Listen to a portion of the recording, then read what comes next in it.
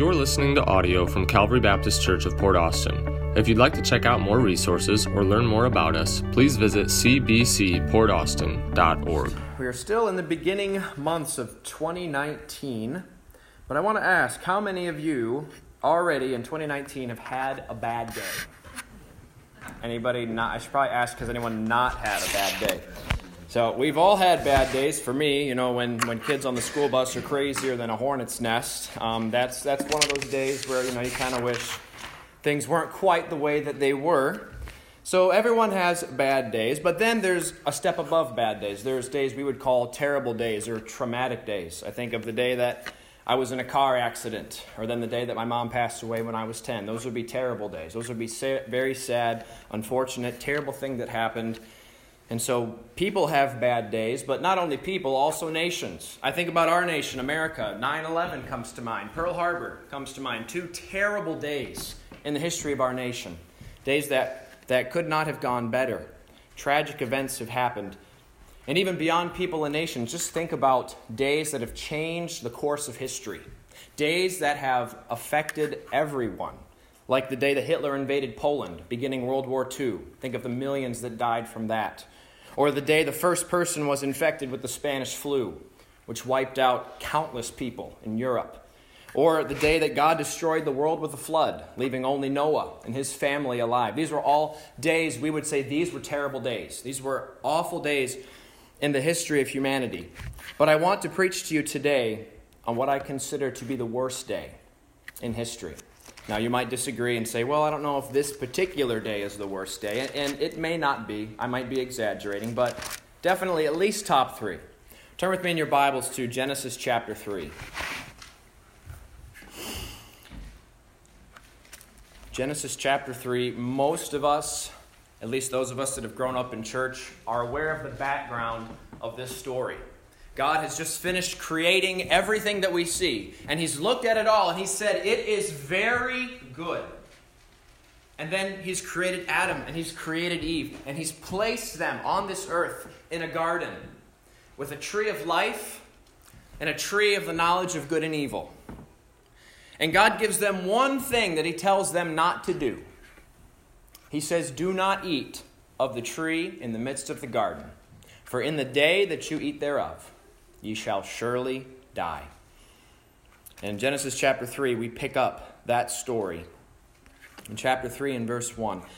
Now the serpent was more subtle than any beast of the field, which the Lord God had made. And he said unto the woman, Yea, hath God said, Ye shall not eat of every tree of the garden? And the woman said unto the serpent, We may eat of the fruit of the trees of the garden, but of the fruit of the tree which is in the midst of the garden, God hath said, Ye shall not eat of it, neither shall ye touch it, lest ye die. And the serpent said unto the woman, Ye shall not surely die. For God doth know that in the day ye eat thereof, then your eyes shall be opened, and ye shall be as gods, knowing good and evil. And when the woman saw that the tree was good for food, and that it was pleasant to the eyes, and a tree to be desired to make one wise, she took of the fruit thereof and did eat, and gave also unto her husband with her, and he did eat. Let's pray. Lord, we thank you for the truths of your word, and we thank you that you don't just tell us about the good things that happened in our history, but that you tell us about the bad as well. You tell us everything that we need to know to understand the position that we're in today, and to understand that the only hope that we have is you. Please be with me this morning as I preach. Lord, I pray that every heart would listen to your word, not just to me, but to your word and what you have to say. May we all be changed by your truth. Please fill me with your spirit. Lord, I need you. Please work in every heart. If anyone here tonight or today has not trusted you as Savior, please save them. We thank you for what you will do. In Jesus' name we pray. Amen. So, I want to look today, as I said, at the worst day ever. Let's take a look at what happened on this day. What made it so terrible? First of all, we see the perpetrator of sin. All of this day is the day that sin entered humanity, which completely messed up everything. A lot of people who are atheists will look at Christianity and say, well, how can you believe in a God if there's so much evil, if there's so much wrong in this world? And the answer to that is God is not the person who produced evil. God is not the person who directly produced all of the sorrows we see. All of the things that are wrong and broken with this world are because of mankind sinning and rebelling against God. That is why things are broken. That is why things are messed up. That is not God's fault. And God has a plan to fix it all. But I'm going to save that for the end of the message. I'm going to give you all the bad news before I give you the good news. So we see, first of all, the perpetrator of sin. Satan comes to the woman, and he uses the serpent. In Revelation 12, it calls the devil Satan, the serpent, which deceiveth the whole world. If you're not familiar with the personhood of Satan, he was a perfect angel at one point. He was an anointed cherub in heaven, and he was a part of the angel's job to worship God, but he chose to rebel against God. He chose instead to worship himself. And so he was judged for that. And now Satan has come and he has turned his attention to destroy God's creation. He hates God, so he wants to mess up what God loves most, his creation. He wants to mess up what he has made. And why did he come as a serpent? Well, think about it. Adam and Eve were used to seeing animals in the garden every day. It was not uncommon for them to see serpents, to see whatever types of animals they had that were still around back then. Maybe some dinosaurs were there in the Garden of Eden. I don't know all the details. But they were used to seeing that. And in the same way, when Satan comes to tempt us, he's going to come to you through something that you're familiar with. Maybe he'll use a family member to tempt you to do things that are wrong. Maybe he'll use peer pressure. Maybe he won't come to you with something that's completely foreign. He tries to find a way to get into your own personal life, to get you to do what is wrong. And I want you to see the methods that Satan used here to trick Eve, to get her to sin. The very first thing he did was he put doubt in her mind. In verse 1, he asks her a question. He says, "Yea, hath God said, ye shall not eat of every tree of the garden?" What is Satan doing here? He's trying to get Eve to question God's truth. He's trying to get Eve to doubt that what God said was true. And any time that he tries to tempt you to sin, it will be the same. He's trying to get you to doubt what God's word says. Do you really have to believe it? Did God really say you couldn't do that? Like, really? Did God say that? Well, if it's in the Bible, yes. God did say that. And that settles it. We have to stand on God's truth to resist the temptation of Satan. So first of all, we see that he used doubt. But secondly, he used deceit. In verse 4, the serpent said unto the woman, "Ye shall not surely die." He flat out calls God a liar. First, he just tried to get her. He tried to put a question mark in her head. But now he's just pulling out all the guns and saying, God lied to you. You're not going to die. Satan is trying to tell her that God is a liar. And he's mixing truth with air. He's denying the consequences. He's saying, God said this bad thing would happen to you. But that's not going to happen. Look at this good stuff that's going to happen to you instead. One of Satan's biggest lies is that he tries to make it look like God is holding out on us. Like God is holding something back that would be good for us. Or that he doesn't want us to have any fun. God is not a cosmic killjoy. He's not out to ruin people's lives by making them have all these dumb rules to follow. Look at what God did for Adam and Eve. He put them in a garden with all sorts of fruit. He gave them marriage. He gave them each other. He gave them a perfect world. Are you really going to say that God's holding out on them? But what is Satan doing? There's this one little thing over here that God said you couldn't have. So he's trying to get her to focus on that one thing when there's a whole garden around her full of trees that she could eat from. And in the same way, what do? God's given us our families, our friends, our church, food. And yet he tries to say, but look at this one thing that God said you can't do. God's holding out on you. No, he's not. No, he's not. God loves you more than you could possibly know. Don't let Satan make you believe that garbage. That is a lie from hell. Psalm 34:10 says, "No good thing will he withhold from them that walk uprightly." That's Psalm 84:11. And then in Psalm 34:10, it says, "They that seek the Lord shall not want any good thing." Because we're not going to lack anything that's good for us. God gives us everything that is good. And if he keeps something from us, it's because he's protecting us. not because he's trying to ruin our lives. And as I said before, this is one of Satan's best lies. How many of you have ever heard the saying, only two choices on the shelf, pleasing God or pleasing self? Any of you ever heard that before? Maybe one or two of you have. Now, in one sense, I agree with that statement, because when you're tempted to sin, yes, it seems like there is a choice. But then, on another hand, that statement isn't true, because it almost makes you think that you have to choose between pleasing God or pleasing yourself. I'm here to tell you today, I am trying to serve God with my life, and there's nothing I would rather be doing right now. Like, yes, when I'm tempted to sin, I have to choose. No, not my flesh, not sin. I have to choose God. But as far as my life goes, I don't have to choose. I'm doing what I want to do because I want to honor and love God, because he's changed my heart. He's saved me from my sins, and he's giving me a new heart that wants to do what's right. So I'm here to tell you that you don't have to choose between having a miserable life and doing what's right or having fun and being in sin.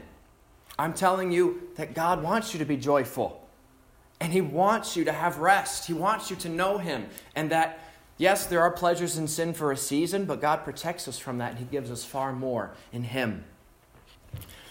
So I want to also give you this illustration to think about. P.T. Barnum of the world-famous Barnum-Bailey Circus once said, "The American people are here to be fooled, and I'm here to fool them." Satan is the same way.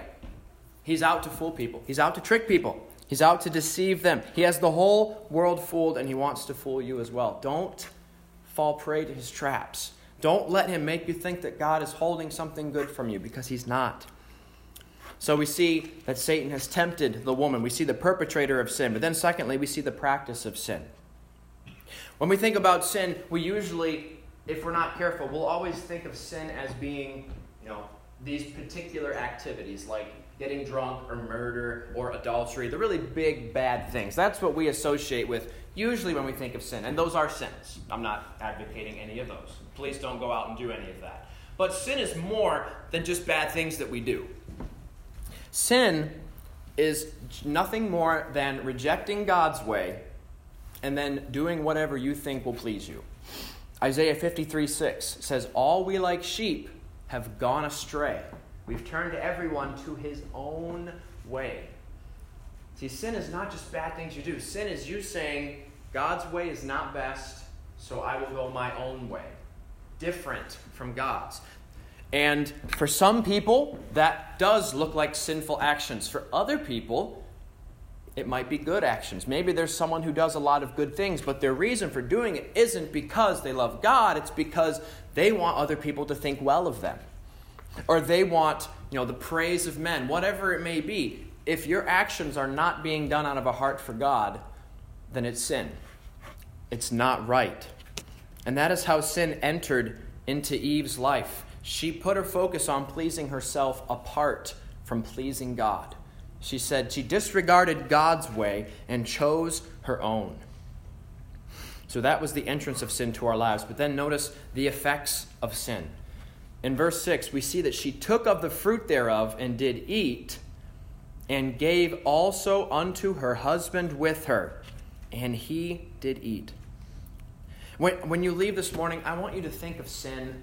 I want you to think horrible things about sin. And I want to give you a picture of sin that I think really captures it well. Sin is like cancer. It's like a virus. It's like an infectious disease. And when Eve was infected with this, what was the very first thing that she did? She spread it to Adam. And another one of Satan's lies is, you can sin and it won't affect anybody else as long as no one knows about it. Just keep it over here and don't tell anybody. That's also a lie. You might be able to hide the fact you're doing it from people, but it's going to change you. It's going to affect you. And it's going to affect the people around you. And it will spread. It is like a virus, and it will harm those that are around you, just like Eve ended up harming Adam by giving it to her, or to him. And then secondly, we see after they did that, verse 7, the eyes of them both were opened, and they knew that they were naked. And they sewed fig leaves together and made themselves aprons. And they heard the voice of the Lord God walking in the garden in the cool of the day. And Adam and his wife hid themselves from the presence of the Lord God amongst the trees of the garden. Sin brings shame. Look, they realized they were naked, so they try to cover themselves. They try to hide their shame. And sin in the same way makes us feel shame, makes us feel guilt. And we try to cover it up. We try to hide it. And then when God tries to come, we try to run from him. Instead, we were made to fellowship with God, but sin makes us run because we're afraid. Because we've broken his law. We have disobeyed him. I mean, look at Jonah. Jonah did the same thing. God gives him a job. Go preach to Nineveh. What does he do? He turns around and says, I'm going to go the other way. He tried to run from God. Now, God knows that we've sinned, and we can't hide that fact. Adam and Eve, it's almost like they thought that they could trick God, and try to hide the fact that they had done something wrong. You can't trick God. The Proverbs 15 says, the eyes of the Lord are in every place, beholding the evil and the good. I used to be an only child before my brother Weston showed up and ruined my life. No, I'm just kidding. He didn't ruin my life. But before Weston showed up, I was an only child. So if something was broken in the house, and Mommy knew that she didn't do it, and Daddy knew that he didn't do it, there was only one other person that could be at fault. And I could deny it, but I couldn't deny it because I was the only person, because I couldn't say leprechauns came in and did it, because they wouldn't believe me, even though that really did happen. No, I'm just kidding. That didn't happen. But in the same way, see, God is like, he is the parent who knows everything. He knows what we've done. We can't hide it from him, and yet we trick ourselves to thinking that we can. And if we can't hide it, we'll go on to the next step. Look at verse 9. And the Lord God called unto Adam and said unto him, Where art thou? And he said, I heard thy voice in the garden, and I was afraid because I was naked, and I hid myself. And he said, Who told thee that thou wast naked? Hast thou eaten of the tree whereof I commanded thee that thou shouldest not eat? And here we go. Look at this. The man said, The woman whom thou gavest to be with me, she gave me of the tree, and I did eat. See, men have been blaming women for their problems for all these years, but it's their own fault. So I'm just kidding. But in all seriousness, what is Adam doing? He is making excuses for his sin. He's saying, well, it's not my fault. Like, she gave me she forced the fruit down my mouth. Like, I didn't have any say in the matter. She gave it to me. And I ate, and then he even blamed God. He said, the woman that you gave me, it's your fault. No, it's not God's fault. It's Adam's fault. But he's trying to shift the blame because he feels that guilt. He feels that shame. He realizes that he's done wrong, and he's trying to justify himself because he knows that he's in the wrong. And when Adam and Eve did this, sin entered the human race. The Bible says by one man sin entered into the world. So now all of us are sinners. We are all in the same boat with Adam and Eve. None of us is without sin. We've all lied. We've all disobeyed our parents. We've all lived selfish lives, focusing on ourselves instead of God. And so we are all guilty before him. Which brings us to our third point. We've seen the perpetrator of sin. We've seen the entrance of sin. And then we've seen the punishment for sin. In verse number 15, or verse 14, the Lord God said unto the serpent, Because thou hast done this, thou art cursed above all cattle, and above every beast of the field. Upon thy belly shalt thou go, and dust shalt thou eat all the days of thy life. And I will put enmity between thee and the woman, and between thy seed and her seed. It shall bruise thy head, and thou shalt bruise his heel. Now what's happening here? God is now pronouncing judgment on the serpent. What Satan has just done, God is angry with what he's done, and there is a punishment for it. And God has just promised that a seed or offspring of the woman is going to come and bruise his head. In other words, he will be defeated. That is the judgment that God pronounces on Satan. And then we see that there was a punishment for mankind. And from verse 16 down to verse 19, we see what the consequences or the punishment for sin was. But before we read that, I want you to think. In Numbers 32:23, it says, Be sure your sin will find you out. One of the other lies, remember the lie that Satan did? He told Adam and Eve, Ye shall not surely die. He said, there won't be consequences. What's happening? Right away, there's consequences. Now, for us, the consequences might not come right away. At least we may not feel them. We may not recognize them. But know for sure that there are consequences for sin. There always have been, and there always will be. But once again, sin is like a cancer. You don't notice it right away until often it's done so much damage that it's irreversible. One physician was once asked that if he could make one wish for mankind's health and it become true, he said, I would make cancer begin with excruciating pain. Thus it could be detected and removed before it does its lethal work. In the same way, sin is like that cancer. You don't notice it until it's almost too late. And so Adam and Eve, they did not notice the danger of sin until they had already given in. And God comes to the woman in verse 16. And he says, read this with me because I want you to notice. It doesn't say, unto the woman he said, apologize and it'll all be fine. No, God didn't just say, you just messed up. Just say you're sorry and we'll move on with it. No, he said, I will greatly multiply thy sorrow and thy conception. In sorrow thou shalt bring forth children, and thy desire shall be to thy husband, and he shall rule over thee. Why does it seem like God is being so... Why is he making all these consequences? Why is he punishing them? Well, the reason why is because God is holy. God is morally perfect. And he has to uphold his law. He upholds what is right because that is his standard, because that is who he is. He can't be any less than that. One person said, God is holy. God hates sin. His holiness and hatred of sin, like every one of his attributes, is living and active and must manifest itself.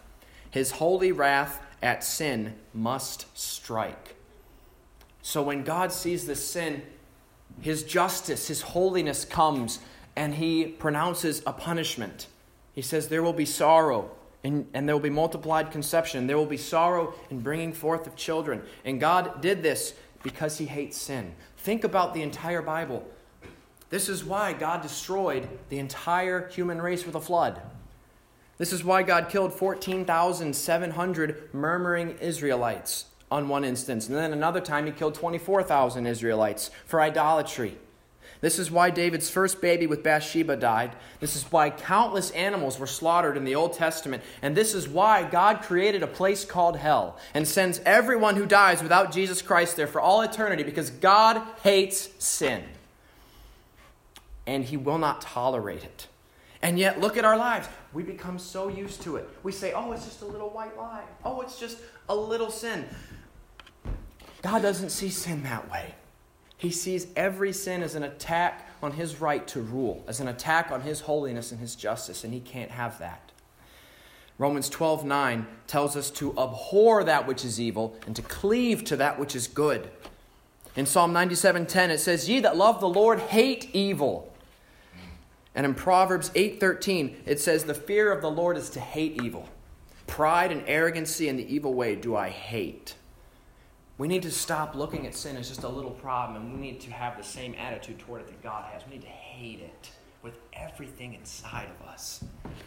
We need to despise it. We need to get rid of that calloused attitude. And like I said before, God said that sorrow would come. Sin is the reason why there's sorrow in this world. Sin is what brought sorrow here. There were no tears before Adam and Eve sinned. There was no sorrow, but now that sin has come, sorrow has come with it. You cannot have sin without sorrow because they both go hand in hand. And then notice at the end of verse 16, God says, thy desire shall be to thy husband, and he shall rule over thee. God is talking about now there's going to be conflict in marriage. There's going to be a arguing over who gets what, who's in charge. There will be that fighting, that arguing. And I've said this before, but sin damages relationships. It destroys friendships. It destroys marriages. It destroys families. Why would we give it any place in our lives, knowing how catastrophic it can be? Just think about the people whose lives have been ruined by sin, the marriages that have fallen apart, the friendships that are no more. All of that is a result of sin. So we see the punishment for the serpent, the punishment for the woman, then we see the punishment for man. In verse 17, unto Adam he said, because thou hast hearkened unto the voice of thy wife, and hast eaten of the tree, of which I commanded thee, saying, thou shalt not eat of it, cursed is the ground for thy sake. In sorrow, there's that sorrow again, shalt thou eat of it all the days of thy life. So now the ground has been cursed. Now all of creation has been cursed. Verse 18, thorns also and thistles shall it bring forth to thee, and thou shalt eat the herb of the field. Roses did not have thorns in the Garden of Eden. Now they do. Now there are thorns, now there are thistles, now there are weeds, now there are those things that are fighting against man's working to provide for himself. Work is no longer enjoyable. Verse 19, in the sweat of thy face shalt thou eat bread, till thou return unto the ground. For out of it wast thou taken. For dust thou art, and unto dust shalt thou return. So now we see here that work is not enjoyable. Now there's sweat involved in work. And then death. You're dust, and you're going back to dust. A popular line. And then we see in the end of chapter 3, if we continue reading, we won't for time's sake, but God tells them they have to leave the garden. He sends them out of that wonderful garden that he made for them. They can't have it anymore. Talk about sin having consequences. They picked one little tree that they weren't allowed to have over all of the other trees. And now they lost all of them. And they can't have any of them anymore. They're kicked out, and God sets an angel to guard the way so that they can never get back in to eat the tree of life, so that man would not live forever in his sinful state. Now, maybe you agree with me and say, yeah, this sounds like a pretty bad day. This is arguably the worst day ever. But I'm not going to end there, because I've still got an hour and a half left according to that clock. but don't worry. No, I know. Time is short. I know we forgot to set it back. Well, but I won't keep you for an hour and 5 minutes. But I can't stop here, because there is hope. In all the verses that we just read, there are 2 verses that give us a glimmer of hope. Look at verse 15. And I will put enmity between thee and the woman, and between thy seed and her seed. It shall bruise thy head, and thou shalt bruise his heel.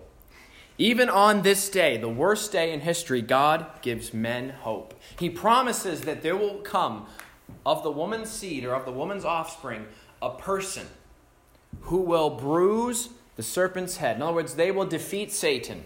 Satan has declared war on God, and he has just got Adam and Eve to fall into sin. But God is assuring Satan, you will lose.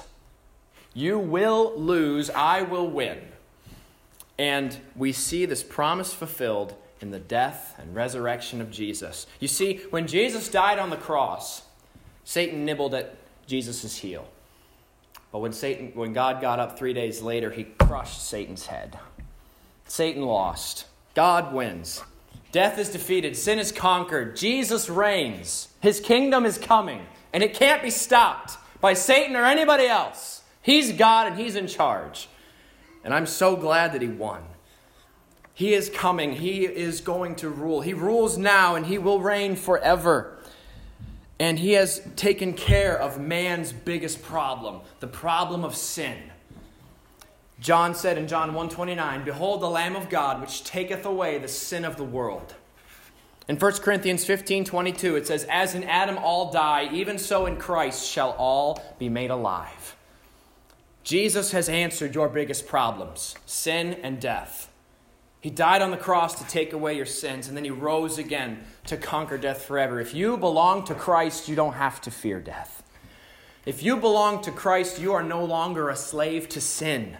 You belong to him, and you have his power inside of you. So don't live thinking, I can't help this sin. It's just the way I am. No, it's not. You're a child of God.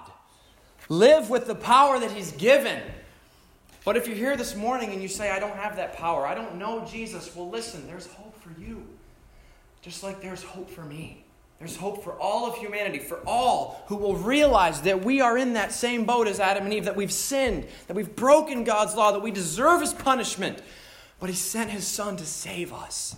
And he died on the cross and he rose again 3 days later. And if you will come to him and you'll repent and trust in what he did for you and place all your faith in him, he'll wash away your sins. He'll give you a home in heaven, and he will bring you into his family where you will be forever loved and forever accepted.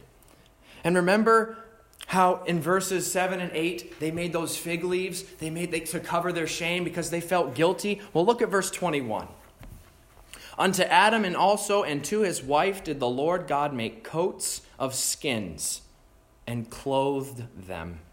So God looked at Adam and Eve's fig aprons that they made, and he said, that's not going to cut it.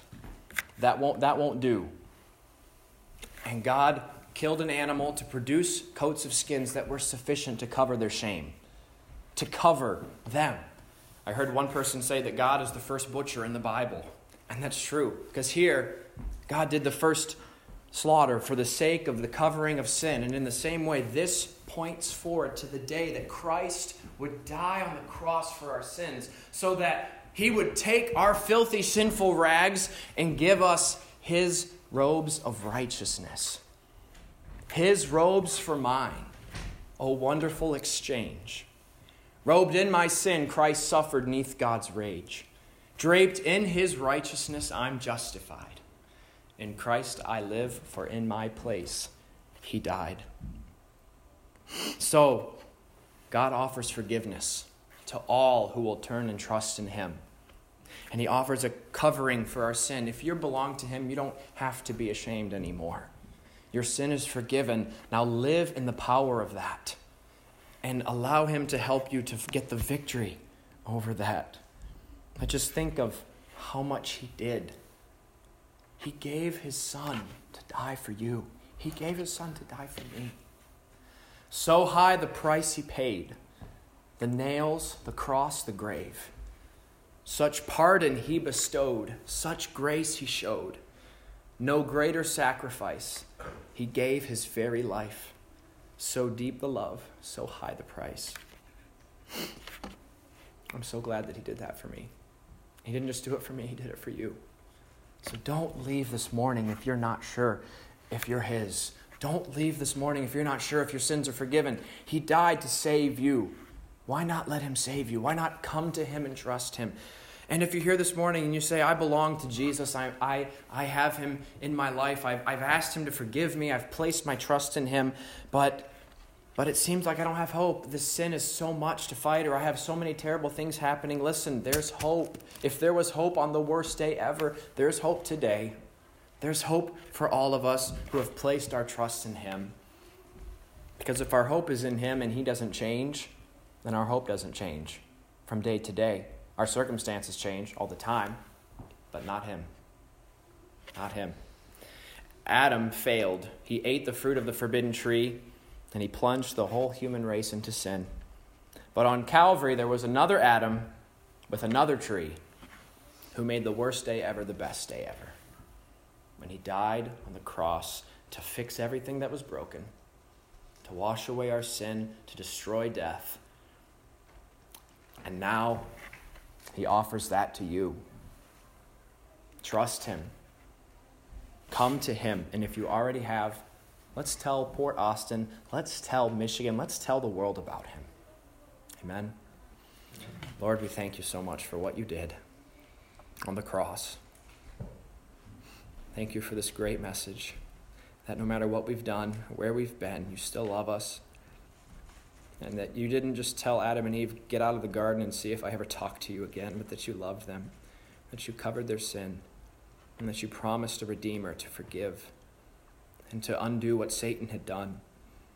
Lord, I don't know where everyone is this morning before you, but please work in our hearts. Give us a holy hatred of sin. Help us to hate it like you do and to love you with all of our hearts. And if anyone here today has not been forgiven, they've never had that time where they trusted you, I pray that today would be that day for them. Lord, may they not leave here. Don't give them rest till they trust Jesus. In his name I pray. Amen.